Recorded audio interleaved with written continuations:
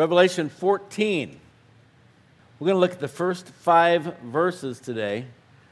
And this is kind of a bit of a respite from the intensity of what we've been studying the last few weeks. Let's read verses 1 through 5 together. Then I looked, and behold, a Lamb standing on Mount Zion, and with him 144,000, having his Father's name written on their foreheads. And I heard a voice from heaven like the voice of many waters, and like the voice of loud thunder. And I heard the sound of harpists playing their harps. They sang, as it were, a new song before the throne, before the 4 living creatures and the elders, and no one could learn that song except the 144,000 who were redeemed from the earth. These are the ones who were not defiled with women, for they are virgins. These are the ones who follow the Lamb wherever he goes. These were redeemed from among men, being firstfruits to God and to the Lamb. And in their mouth was found no deceit, for they are without fault before the throne of God. Let's pray. Father God, we pray as we look at this passage today that you would give us insight, understanding, and that you would just increase our knowledge, Lord, concerning you and what you have planned for us in the coming days, in these last days in which we're now living. We thank you, we praise you in Jesus' name. Amen. So after a graphic description of the tyranny of the beast and the false prophet, and by the way, I have nicknames for these guys, the Beastie Boys, also known as Marky Mark and the Funky Bunch. So I know we're going back a ways.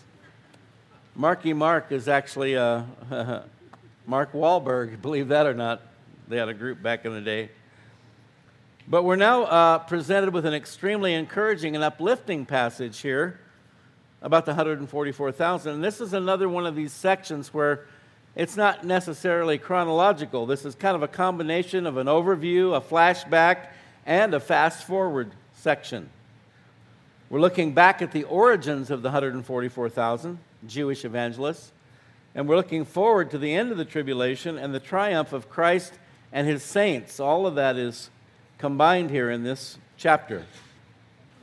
In contrast with many others who become martyrs during the tribulation, it would appear that the 144,000 lived through the tribulation period by divine protection from God.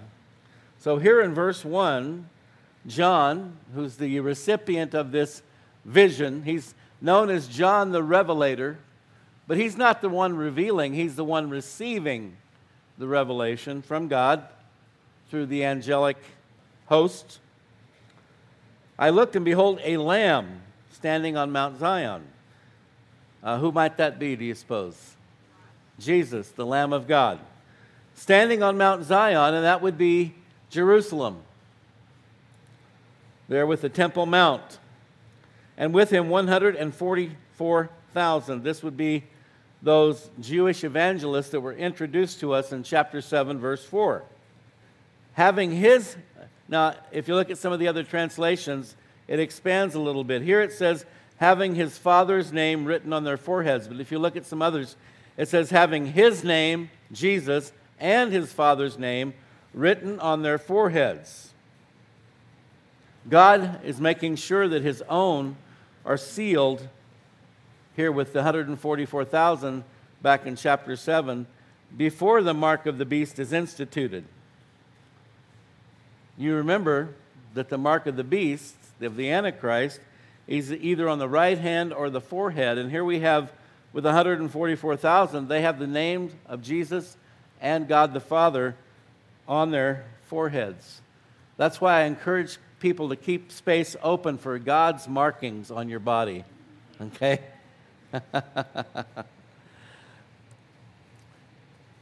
You know, Bob Dylan did a song back in the 60s, Everybody Must Get Stoned. And what's coming in the near future is everybody must get marked. Either by God, you know, everybody's going to get marked, ultimately, either by God or by Satan. Who would you like to be marked by? God, absolutely. It's coming. Revelation 7, 2 and 3. Then I saw another angel ascending from the east, having the seal of the living God. And he cried with a loud voice to the four angels to whom it was granted to harm the earth and the sea, saying, do not harm the earth, the sea, or the trees, till we have sealed the servants of our God on their foreheads. So God is holding back the final push, the heaviest part, the last half of the tribulation, where the wrath of God really is unleashed without measure, but it's held back until they get these servants, these special 144,000 Jewish evangelists, until they are sealed, set apart, sanctified. The New Testament uses the word sanctified for those who are set apart for God's holy purposes. Now, as I mentioned, it would appear that they all survived the tribulation, whereas many others will not. But they're not the only ones who will survive. We have in Matthew 25, 31 through 46, the parable of the sheep and the goats, which is really not a parable. It's actually a prediction, a forecast of future events, where Jesus talks about the fact that when he comes back with us, with the saints, to establish his kingdom here on the earth, there's going to be a separation of the sheep and the goats. All the people who survived the tribulation, there'll be two kinds of people left: believers and non-believers. The believers are the sheep, the goats are the non-believers. The sheep will be welcomed into the millennial kingdom of Christ. We got to have somebody to repopulate the earth, because you and I will be immortal. We will have been elevated to the next level. Jesus says there won't be any marriage in heaven. We will be like the angels. You and I, as immortals, will not be procreating anymore. We won't be producing any more offspring. And yet we're going to have this 1,000-year millennial reign of Christ on the earth. So somebody has to repopulate the earth. When God created Adam and Eve, he told them, be fruitful and multiply and fill up the earth. The goal was that they would fill the earth with others who would be worshipers of God. But that kind of got sidetracked, didn't it? So once again, during the millennium, these surviving mortals, the sheep, the believers who survived till the end of the tribulation, will then be responsible for repopulating the earth, hopefully with godly people, that they will teach their children to worship God. And so many of the Gentiles and Jews who turn to Christ in the last days will somehow escape martyrdom, which once again reminds us that nobody can lay a hand on us without God's permission. Now, my wife was sharing with me that one of the ladies that's been attending lately, they go to the line dance class together that we have over here in the gymnasium on Mondays and Tuesdays, that she said after last week's service she left scared. And it's not my intention to do that, although I have to say, when it comes to non-believers, our hope is that we will scare the hell out of them and scare the heaven into them. I'm not cussing. It's a real place. We don't want anybody to go there, do we? But as a believer, if you're already a believer, then you shouldn't be scared. The very worst that could happen is they kill you. And if our focus is in the right place, on eternity, on being with God and his eternal kingdom, physical death carries no fear for us. It's just a promotion. Physical death is a promotion for the believer. But see, we're kind of soft and wimpy in America, aren't we? We're not like most of the rest of the world, where Christians have suffered and been tortured and killed for the last 2,000 years. We're spoiled. But it's my job as a pastor to get you ready for whatever may come along. Hopefully the rapture comes first. But if it doesn't, are you going to stay with God, or are you going to walk away? Are you going to cave in? Are you going to back down? Are you going to wimp out? Oh, I didn't really mean it. I'm not really a Christian. Don't hurt me. In the end, that won't do you any good anyway. Again, I've said so many times, we will either hang together or hang separately. So let's hang together, shall we? And in the meantime, Jesus is coming soon. But these sheep, waiting here on the earth for the return of Christ with the saints, They will be like the welcoming committee as we return to the earth with Jesus. Verse 2, I heard a voice from heaven like the voice, or one translation says, roar of many, brackets, rushing waters. I heard a voice from heaven like the voice or roar of many rushing waters. And this is associated, of course, with the voice of Jesus, with the voice of the Father.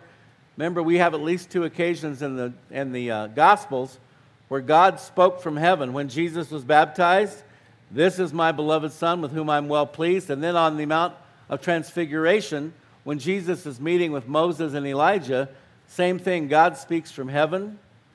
Boy, I can't wait to hear that voice. That's going to be amazing. Revelation 1:15 tells us regarding Jesus, the glorified Christ that we meet in Revelation chapter 1, his voice was as the sound of many rushing waters. Won't be able to mistake that voice. And I heard the sound of harpists playing their harps. And so there's this heavenly proclamation, and it's accompanied by worship. They're worshiping, they're playing their harps. God is speaking. The 144,000 are standing on Mount Zion with Jesus. And I believe this represents a victorious statement as we are looking forward to the end of the tribulation and the second coming of Christ. Verse 3, they sang as it were a new song before the throne. So, one written especially for the occasion, especially for the 144,000. And the song is a song of victory because they have successfully stood against the Beastie Boys, Marky Mark, and Satan. It's a song that's never been sung before, for such a conflict has never been fought before. Jesus said this would be unlike any other time in human history, and he meant that in a very intense, harsh way, that this battle, this last end times battle for the control of this planet, and as I said last week, who will be worshipped? In the middle of the tribulation, full-on Satan worship will be instituted as the whole world is commanded to worship the Antichrist. And that's been the battle from the beginning of human history. Who will be worshipped? And we know who, right? It'll be God, the Father, Son, and Holy Spirit. It'll be Jesus on the throne in Jerusalem. So today is the time to get on the right side of things. Today is the day of salvation. Don't wait. We don't know how much time is left. Until now, at this point, in these coming days and weeks and months ahead, the kingdom of Christ on earth has been usurped. But now a new song is sung in anticipation of his taking possession of his blood-bought kingdom with his saints, the 144,000 who were redeemed from the earth. They sang as it were a new song before the throne, before the four living creatures and the elders, and no one could learn that song except the 144,000 who were redeemed from the earth. The term translated redeemed literally means, as you probably know, purchased. Purchased. And not even the angels can learn this song because they have not experienced what it means to have been purchased by the blood of Christ.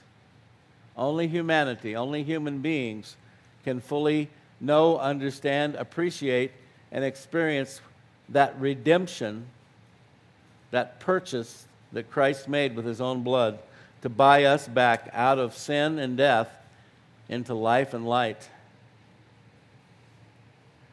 These are the ones who were not defiled with women, for they are virgins, or the King James Version says, kept themselves pure. Now, ladies, don't be offended because it says they were not defiled with women, that they've kept themselves pure, because that is the natural state that God created us to seek out companionship in the biblical manner. One man, one woman, a monogamous married relationship. All the other things that people do outside of that we know are unacceptable to God. And yet it goes on all the time, every day. But the idea here is not that it's bad or evil or wrong for a man to be with a woman, but that these guys had a higher calling in Christ. And by the way, that higher calling can apply to women too. I've noticed a large number through the years of female missionaries that remain celibate for life so that they can just dedicate their lives to serving God, to serving Christ. Of course, you have the nuns in the Catholic Church, but it's not an easy calling by any means. The Greek term translated virgin here is hardly ever applied to men in the Greek literature. Isn't that interesting? Probably because men in ancient Greek culture rarely were virgins. It literally means never having had sex with someone of the opposite gender, and that includes not having been married. This type of sanctified virginity, if you will, was practiced most often among a Jewish sect known as the Essenes. They were the ones responsible for hiding all of the Dead Sea Scrolls in the caves of Qumran. We've had the opportunity to go there more than once. It's over there by the Dead Sea, about an hour out of Jerusalem. Quite an experience. But the Essenes practiced this type of celibacy, and their teachings were actually quite similar to those of Jesus. Some even believe that John the Baptist was a member of this sect. Matthew 19:12, Jesus says there are eunuchs who were born thus from their mother's womb. And so some people, sometimes they're born with some kind of a genetic defect, a birth defect that makes it impossible for them to have a normal physical relationship with someone of the opposite gender. There are eunuchs who were made eunuchs by men. And of course, you know probably that in ancient times, particularly kings, sheiks, men of high standing, power, financial position, and so forth, would have harems of women. And the men that they would have guard those harems were castrated to prevent any potential hanky-panky. And so some men were made eunuchs, and in some cases in warfare, that was done too, to kind of, quote, neuter the opposition. And there are eunuchs, Jesus says, who have made themselves eunuchs for the kingdom of heaven's sake. And so then, again, Jesus lists this third category where men are, it's speaking primarily of men, but it can apply to women as well, people who choose to remain celibate so that they can dedicate themselves fully to serving God. And again, it's a very high calling. He who is able to accept it, let him accept it. And so over in 1 Corinthians chapter 7, Paul goes into a lengthy discussion along these lines also. As you know, Paul remains single. There's some speculation that perhaps prior to his conversion, he had a wife. She may have rejected him because of his conversion to Christ. But we know that throughout the entire time that he was in ministry for Jesus, preaching the gospel, first to the Jew, then to the Greek, he was the apostle to the Gentiles, that he remained single. 1 Corinthians 7, beginning in verse 29, Paul says, "But this I say, brethren, the time is short." Now, when you read the writings of the New Testament writers, and they all talk about how Jesus is coming soon, the time is short, if you are a cynical, skeptical type of a person, you would look at that and say, well, we might as well hang it up. It's been 2,000 years. He never has showed up. But the point is that God has wanted every generation of believers from the very first generation up until this generation to have their eyes on the coming of Christ. In some circles, that's discouraged. Some circles within the church, that idea of really being excited about the return of Christ, keeping our eyes to the sky, look up for your redemption draweth nigh. In some circles, that's discouraged, and it's considered to be a distraction. But from what I see, all the apostles, the New Testament writers, They all had their eyes to the sky. They were all expecting Jesus in any moment. And if they were, I would propose that we should be too. And I would also propose that we're a whole lot closer now than they were then. At some point, it's going to happen. And when you look at what's happening in the world today, it's got to be soon. In fact, the Bible says, unless those days be shortened, no flesh would be saved. And we are now at the point, they were not at that point 2,000 years ago, but we are now at the point where actually we do have the capacity to totally annihilate ourselves if the wrong people get a hold of the wrong buttons and the wrong Wuhan labs. Isn't it amazing how now all of a sudden, oh, well, we think it really did come from the Wuhan lab. You really? I would have never suspected that. Oh, I thought it came from some animal in the meat market. No. Did you ever buy that? And then come to find out, Dr. Fauci and others within our own government were part of developing the dadgum virus. You know, God has given us His Holy Spirit. We have wisdom, we have insight, we have discernment. Listen to the Holy Spirit. Don't listen to the news, the fake news. Don't listen to the politicians. Listen to the Holy Spirit. I can't tell you how many times in my life God has shown me, don't go there, don't get involved in that, don't be a part of that. And time again, it has proven to be right. The fear of the Lord is the beginning of wisdom. Listen to God.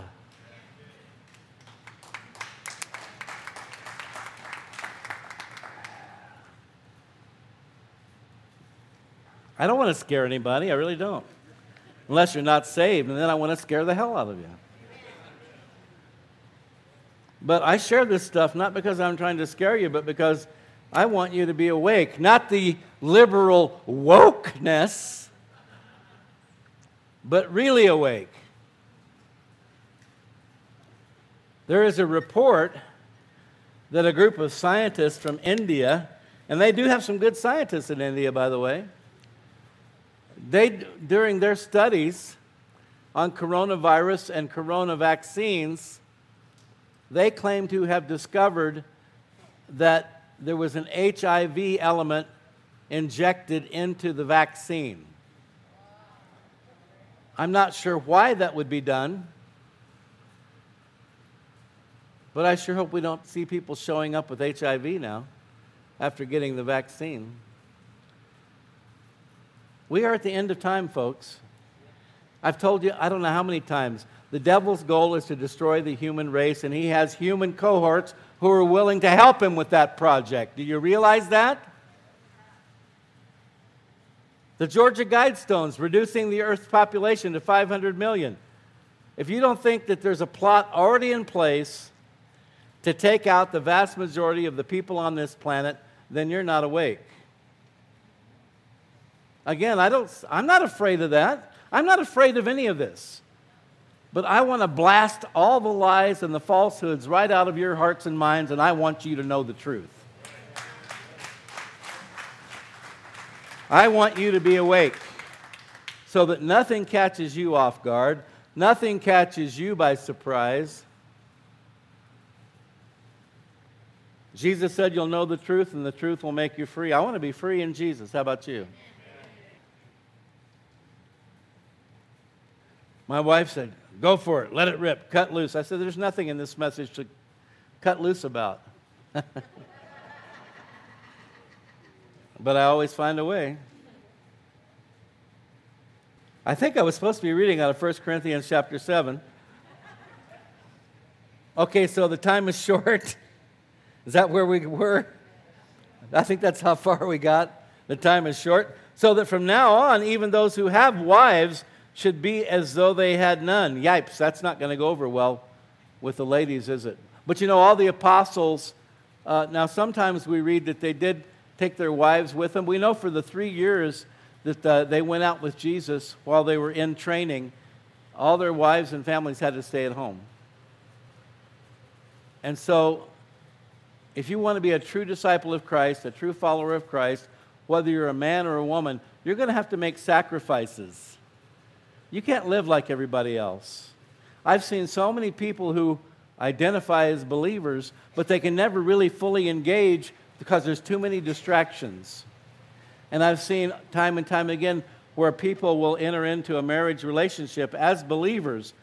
One has a calling on their heart for ministry, perhaps the other one doesn't. And ultimately, the one that has the calling will have to forsake that calling to make the other person happy. If you really love your spouse, then you need to set them free to serve God. And put your own desires and interests. You know, it flies in the face of all this modern marriage seminars and books and so forth. All this has done is create a bunch of people who have all these expectations that you need to meet my needs. No, I don't. God is the one who meets your needs.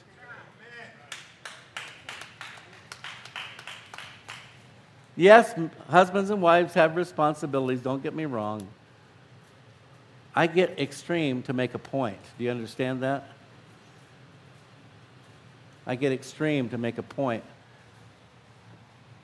But I've seen so many people held back, even in just something as simple or basic as attending church, because the other spouse doesn't want to go and they don't want you to go. Misery loves company.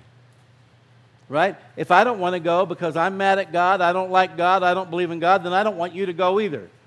Well, you know what? That's where you draw the line. The apostle said, we serve God rather than men. We obey God rather than men. God says you should gather with the body of Christ. You should worship with the body of Christ. You should study the Word of God with the body of Christ. And if your spouse says no, then you say, sorry, I'm going to go do what God told me to do. You have to draw the line. You know, this whole idea of submission and so forth, as long as it's not unbiblical, illegal, or immoral. But if somebody wants you to do something that's unbiblical, illegal, or immoral, you don't have to do that. You understand? You shouldn't do that. You should obey God.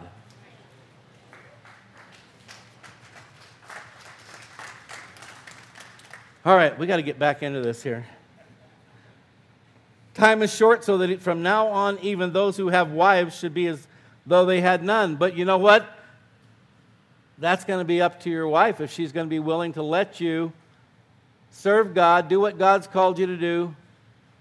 That doesn't give you the license to abuse her, or let's flip it over and say it's the wife. I've always tried to encourage my wife to pursue her desires, her vision, her calling. She had a ministry called Heart, Harvest Evangelism and Repertory Team, with dance and drama and so forth, performance, evangelism. And she took that team all over the world for about 7 years. And I supported her in that. I was proud of her when she started the school. It's never been my desire to hold her back from doing what God's called her to do. And if it meant I was sitting at home sometimes by myself, so be it. Do you get the idea? And it works both ways. Those who weep as though they did not weep. Those who rejoice as though they did not rejoice. Those who buy as though they did not possess. And those who use this world as not misusing it. For the form of this world is passing away. But I want you to be without care, Paul writes. For he who is unmarried cares for the things of the Lord, how he may please the Lord. But he who is married cares about the things of the world, how he may please his wife. Paul's not saying that's wrong. He's just saying there's a higher calling if you can handle it, if you can pursue it. There's a difference between a wife and a virgin. The unmarried woman cares about the things of the Lord, that she may be holy both in body and in spirit. But she who is married cares about the things of the world, how she may please her husband. And this I say for your own profit, not that I may put a leash on you, but for what is proper, and that you may serve the Lord without distraction. So basically, this passage, 1 Corinthians 7, Paul's talking about, he says it's better to marry than to burn with lust. If you can't control yourself, you need to get married. Because you don't want to fulfill those desires any other way except in the context of a heterosexual marriage relationship. But then he goes on to say, hey, if you can handle it, there's a better way. If you're single, and I hope this would be encouragement to single people here today, because what I see all the time is the single people are desperate to get married, and the married people are desperate to get unmarried. Hello? Hello? I'm just being honest, folks. You see, as human beings in the flesh, we're never satisfied. We're never happy. Wherever you are, you want to be somewhere else. My buddy Terry Cook used to say, I feel a whole lot more like I do right now than I did when I first got here. He had some good ones. Paul's message in this passage is to be content right where you're at. If he said you're married, don't seek to be unmarried. If you're unmarried, don't seek to be married. And especially, we are in the last of the last days. It is harder now than perhaps it ever has been to make a good match. I feel bad for the young people today. I'm telling you, it's so difficult to make a good match, to be equally yoked, as the Bible says. How many times I've seen it? Oh, I met this new person, we're going out, and then the next thing you know, they're engaged and blah, blah, blah. And, well, they told me they were a believer. Oh, great. They can tell you anything. Have you really waited, watched the fruit, watched the evidence, find out who they really are? Well, no, I know I'm not supposed to marry a non-believer, and they said they were a believer, so that's good enough. No, that's not good enough. That's not good enough at all. Do they identify as a believer, or are they really a true follower of Jesus Christ? Because I've seen people dragged away time and time and time again. People who are right on track, following God, serving God, and then boom, they're gone. You don't think the devil does that all the time? And the devil's goal, if he can't snatch your soul and drag you to hell with him, and once you're born again, he can't do that, then the next best thing for him is to try to make your entire life here on earth as miserable as possible. And one of the best ways to do that is to get you with the wrong person. Now, if you're sitting here thinking, well, oh my goodness, I am with the wrong person. Well, sorry. Sorry, it's too late. You got to work with what you got. It'll definitely improve your prayer life. You don't fix one mistake by making another mistake, you see? At some point, you got to stop and say, you know what? I'm not going to make any more mistakes. I'm going to listen to God. I'm going to follow God. I'm going to trust God. Right? This is definitely not the message I had in mind.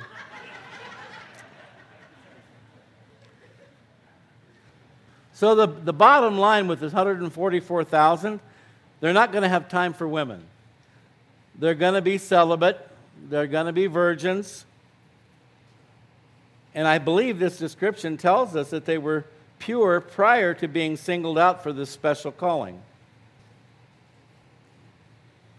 And it says that these are the ones who follow the Lamb wherever he goes. Remember the old nursery rhyme? Mary had a little lamb. It followed her wherever she went. But here it's the other way around. The 144,000 are following the Lamb. And again, this phrase and the next one confirm that these men are born again. They are Jewish believers. But all true sheep will follow the Lamb, who is also the chief shepherd. 1 Peter 5:4, and when the chief shepherd appears, return of Christ, you will receive the crown of glory that does not fade away. John 10:27, Jesus said, my sheep hear my voice, and I know them. And then what happens? They follow me. Some Christians have it all wrong. They think God's supposed to follow them around to do their beck and call, right? No. We're supposed to follow him. We follow the Lamb. And you know, remember King David? He was a shepherd. He was a worship leader. He was a warrior. And he did some pretty gnarly things in his life, if you recall, like committing adultery, like having Uriah, Bathsheba's husband, murdered by putting him at the very front of the battle there at the wall where he knew he would get killed. And yet, amazingly, in the scriptures it tells us that David was a man after God's own heart. How do you reconcile that? I think it's right here. Because David, for all his flaws, all of his faults, all of his sins and shortcomings, he did follow the Lamb. He had his moments, he had his failures. We always see in the Scriptures that he confessed, he repented, he was broken, he was humbled. But he was not a man after God's own heart because he was perfect, and I don't believe these 144,000 will be perfect either. These were redeemed or purchased from among men, redeemed, saved, Jewish Christians, called out, sanctified, set apart for a very special calling during the tribulation to bring as many Jews and Gentiles as possible to Christ. It says, being first fruits to God and to the Lamb. So the salvation of these 144,000 and their subsequent ministry will result in the salvation of a larger group of Jews who will turn to the Lord at the end of the tribulation. Isaiah 2:3, if you're taking notes, Romans 11:15, a couple of good verses regarding that. Isaiah 2:3, Romans 11:15. Revelation 14:5, and in their mouth was found no deceit, for they are without fault before the throne of God. No deceit or no lie. They will be men of integrity, celibate, totally sold out to God, men of integrity. And it reminded me of Psalms 15, a verse that's come back to me many times over the years. Lord, who may abide in your tabernacle? Who may dwell in your holy hill? So this speaks of up close and personal, intimate relationship with God. Who is qualified for that kind of a relationship? Again, we know we're not saved by works. We're saved by grace through faith. We're washed in the blood of the Lamb. But there's some things here that God tells us about what He expects of us. He who walks uprightly and works righteousness and speaks the truth in his heart. See, we've lost sight of that today, folks. This idea of truthfulness, honesty, integrity. He who does not backbite with his tongue, nor does evil to his neighbor, nor does he take up a reproach against a friend. Yeah, it's amazing how in this day and age we now live in that friends are so quick to turn on one another. I remember when I was growing up, it was this bond with my buddies and I, particularly in our band that we had together. And people would try to entice us away. Oh, leave that group and come and play with us. No, man, we're a band of brothers. We're sticking together. You don't see much of that today. Verse 4, in whose eyes a vile person is despised. And that's another thing. It's become harder and harder for people to love what God loves and hate what God hates. We're just too quick to rationalize, to justify. But God hates sin. He wants us to hate sin. Not the sinner. We love the sinner, but we hate the sin. And the lines have been blurred. The lines have been blurred. In fact, we were talking about this in men's prayer. I believe it's somewhere around 52% of evangelical Christians now embrace same-sex marriage. We're no longer hating what God hates, loving what God loves. In whose eyes a vile person is despised, but he honors those who fear the Lord. He who swears to his own hurt and does not change. He who swears to his own. In other words, you made a promise, you made a commitment, and then you realize, you know what? Yipes, I probably shouldn't have done that. That's going to probably cost me something. That's going to create problems. But the honest person, the person with integrity, the godly person, the righteous person will say, you know what? I'm going to do it anyway because I gave my word. Yeah, I'm going to lose something here. Maybe it's money. Who knows? Maybe it's time. But I'm going to keep my word. Those are the kind of people that God says can come into His tabernacle, who can dwell in His holy hill. Obviously, this description of their integrity would most certainly include absolute loyalty to the Word of God as opposed to the theological lies and false doctrine of the Antichrist. And we're told they are without fault or blameless before the throne of God. Again, it doesn't mean that they're perfect or sinless, but they're definitely sold out to God. 1 Corinthians 1:8 from the NIV, He will also keep you firm to the end, so that you will be blameless on the day of our Lord Jesus Christ.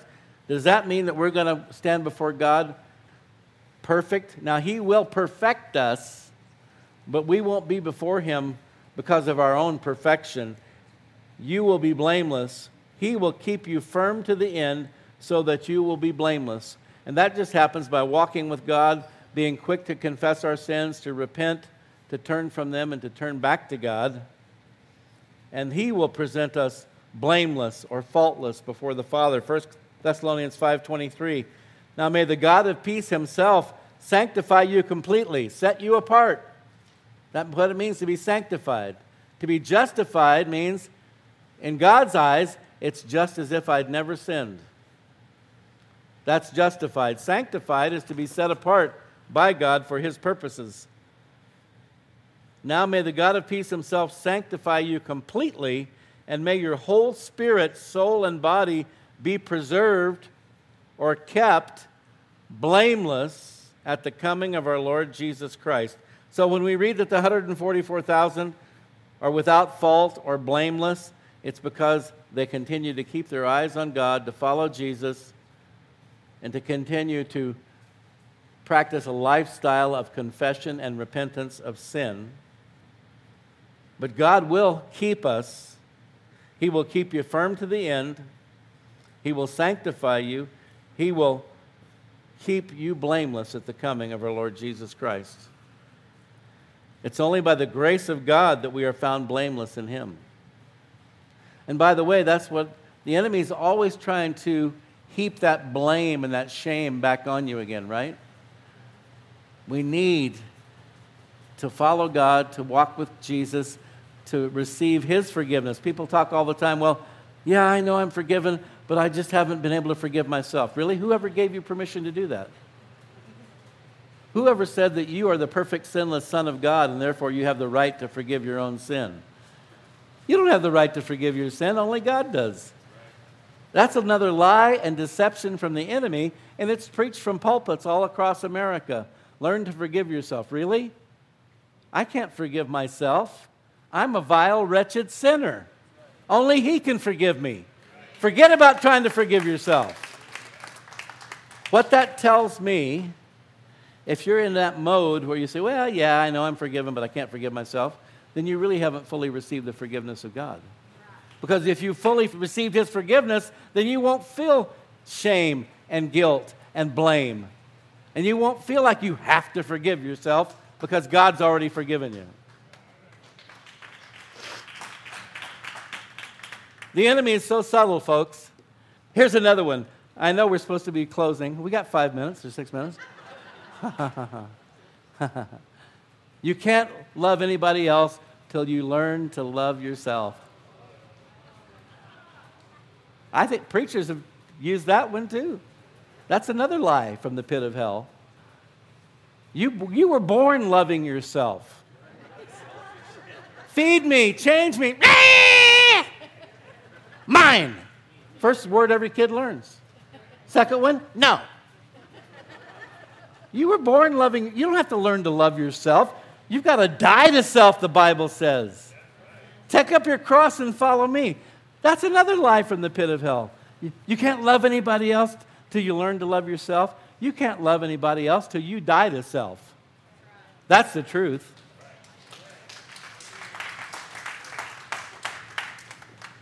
We've talked about this a while back. Believers that don't even have a biblical worldview. We need a biblical worldview. We have been brainwashed by the prince of this world, this deceptive, the philosophies of men. We need to be washed with the water of the Word, transformed by the renewing of our minds. Stop thinking like the world thinks and start thinking how God thinks. It's only by the grace of God that we're found blameless in Him. You can forgive yourself all day long. Paul said, my conscience is clear, but that doesn't necessarily mean everything. I'm just paraphrasing. That doesn't necessarily mean everything's okay. I've cleared my own conscience. Whoopee. Ephesians 2:8, for by grace you've been saved through faith, and that not of yourselves. It is the gift of God, not of works, lest anyone should boast. And there again, you could make the case that by learning to forgive yourself and learning to love yourself, you've got something to boast about. You've accomplished something. No, it's the gift of God, this gift of faith, not of works, lest anyone should boast. The Bible says, let he who boasts or brags boast in the Lord. Brag about your God, how great he is, how awesome he is, how wonderful he is. Let's stand. Let's bow our heads, close our eyes for a moment. I'm going to ask if you need prayer this morning, if you'd raise your hand, please, for yourself or for someone else. Just lift it up there. God sees that hand. Father, we lift each one of these up to you. Thank you, Lord, that we can call upon you, that you hear us when we call. You promised us, Father, that if we would ask you anything in the name of your Son, Jesus, that you would hear that prayer. And so we don't come doubting. We come with a sense of expectation, Father, that you will hear our prayers. And although we know that you don't always answer them quite the way we might like them to be answered, you do answer our prayers, and you do have our best interests at heart. So I lift up those with health issues, that you pour out healing upon them. I lift up those with financial issues, that you would provide for them through whatever means you choose to do so. Lord, and just impart faith to each one here this morning that's raised their hand, that they can believe you and trust in you for the healing of their bodies, for their material needs, for financial provision. Father, we lift up those with emotional issues, Lord, anxiety, fear, doubt, worry. Lord, we ask you for deliverance. We ask that you would lift those things off of them and give them peace. You promised, God, that you would guard our hearts and minds with the peace that passes all understanding if we would just bring everything to you in prayer and supplication with thanksgiving. So we lift up these things to you, and we pray that you would guard our hearts and minds, that we could just be filled with your peace, your joy. Lord, for those with relationship issues, marriages that need healing, that need restoration, that you would just do an awesome miracle and knit these couples back together. Lord, for those who are trying to make decisions about relationships, that you would guide and direct them by your Holy Spirit. Lord, you know every person here. You know every need, every situation, every issue. And we lift them up to you, and we thank you and praise you that you hear our prayers and you do answer our prayers. We just ask you to fill us with faith, fill us with trust. And Lord, we thank you right now for the answers that are on their way. We thank you for this time in your word today. And we ask that you receive now our offering of praise as we close out this service. In Jesus' name, amen.